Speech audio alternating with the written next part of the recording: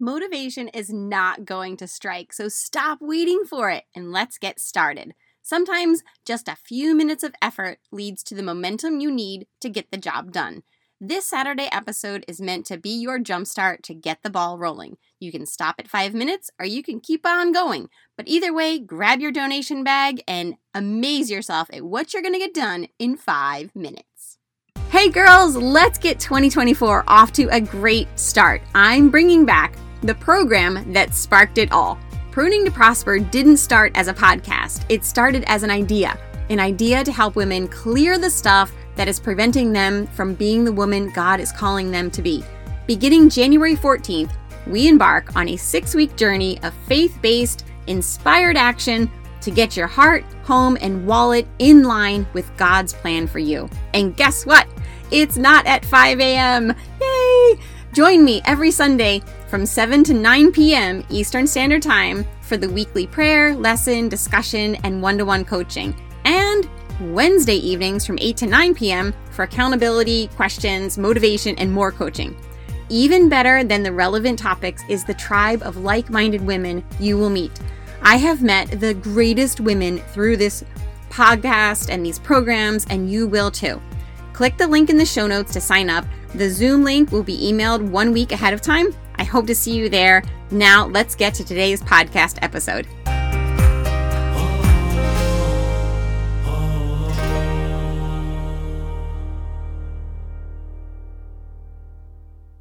Good morning, everyone, and welcome to the very first 5-minute declutter with me of 2024. If you are new here, hit that follow button so you be sure to get 2 episodes a week. I'm Gina Morton. I'm your host here at Pruning to Prosper, and this is the podcast where we prune away all the things standing between you and the woman that God has called you to be. And a lot of times, it's the practical things that are blocking us from really stepping into who we're called to be, like debt and clutter and mindset and what's for dinner. So you're going to hear all about that stuff on this podcast. So on Saturday mornings, we do a quick episode. It's a 5-minute declutter with me. So grab your donation bag or maybe a box for the things we're going to talk about today.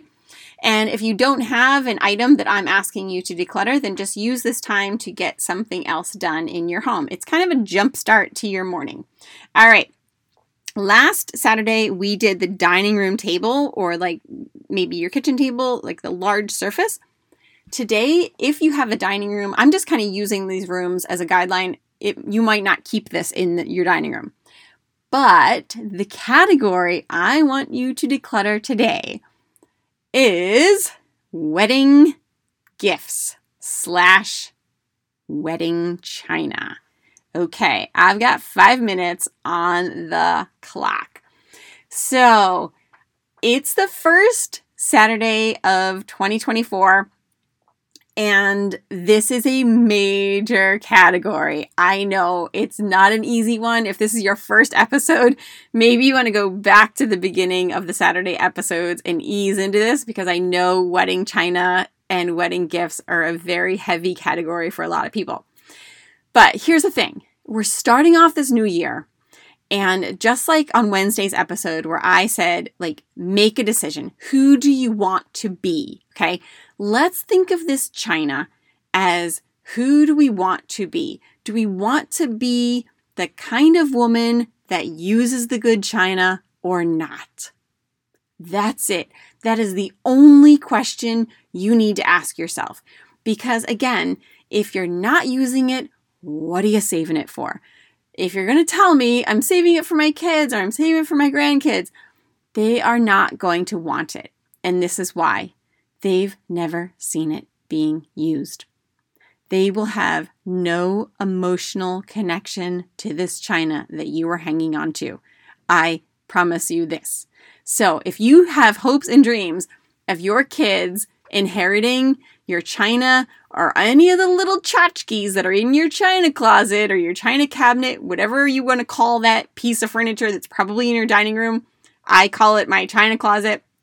You might call it a hutch or something like that, but it's just not what the next generation wants. I hate to tell you. I know I think I might be the last generation that even registered for good china and good crystal and silverware. I know, like, my cousin, I just had dinner with them over the Christmas holidays, and her daughter is just graduated from college, and she doesn't want any of it. It's like all the stuff that we, registered for and all that, they just don't want it.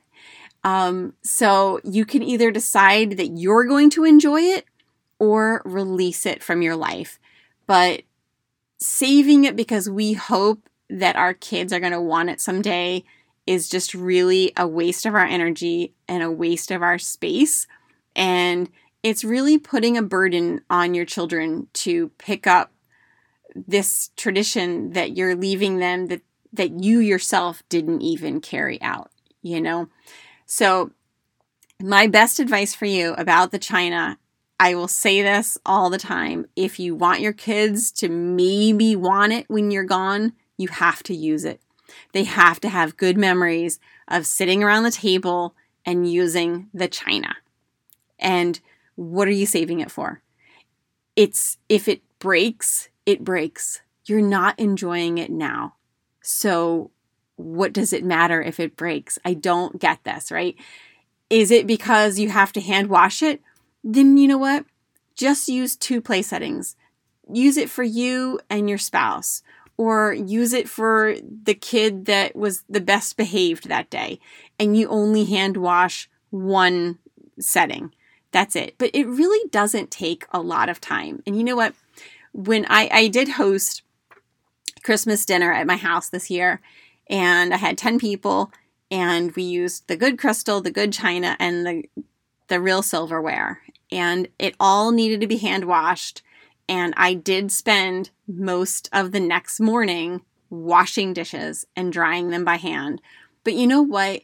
It's really a slower way of life. And I just thought I should do this more often. I should really make Sunday night a meal that we use the good china, because I really enjoy it. I don't mind hand washing. In fact, all my kids love washing dishes. So it really could be a good bonding thing for our family. Like, I have great memories of my mom and my grandmother and my aunt standing in my grandma's kitchen washing dishes after any kind of meal, because neither of my grandparents had dishwashers. So it was just the custom that the women put on their aprons and they washed the dishes. And I just think it was like such a beautiful memory. If you want the husbands to do it, then make the husbands wash it. I don't care who does the dishes, but I think it's just a good way for a family to enjoy a nice meal. And before everybody rushes off to do their next thing, it's like, okay, this is still part of the family time, is that we wash it, we dry it, we put it away. And it really doesn't take that long. And that there, ladies, is our timer for 5 minutes. So I ask you to go through the china, go through any of the other little tchotchkes that you may have been given as a wedding gift, and either get them out and enjoy them or bless another family by donating them today. Have a great one, and I'll see you on Wednesday for a longer episode of Pruning to Prosper. If you want to sign up for the 6-week coaching course, there is still time. We're getting down to the day it begins, which is going to be Sunday the 14th. So the details are in the show notes. It really is my signature program that kind of is a jumpstart of getting your home running like a tight ship. Okay, we're going to declutter. We're going to do meal planning. We're going to budget for those groceries. We're going to have actual meals that your family will eat. We're going to talk about running your home with routines and just kind of rhythms that make it run like a tight ship. And once your home is really running itself, you're going to be freed up to do so much more that you're actually called to do. All right, have a great one. And again, the details are in the show notes to sign up for that.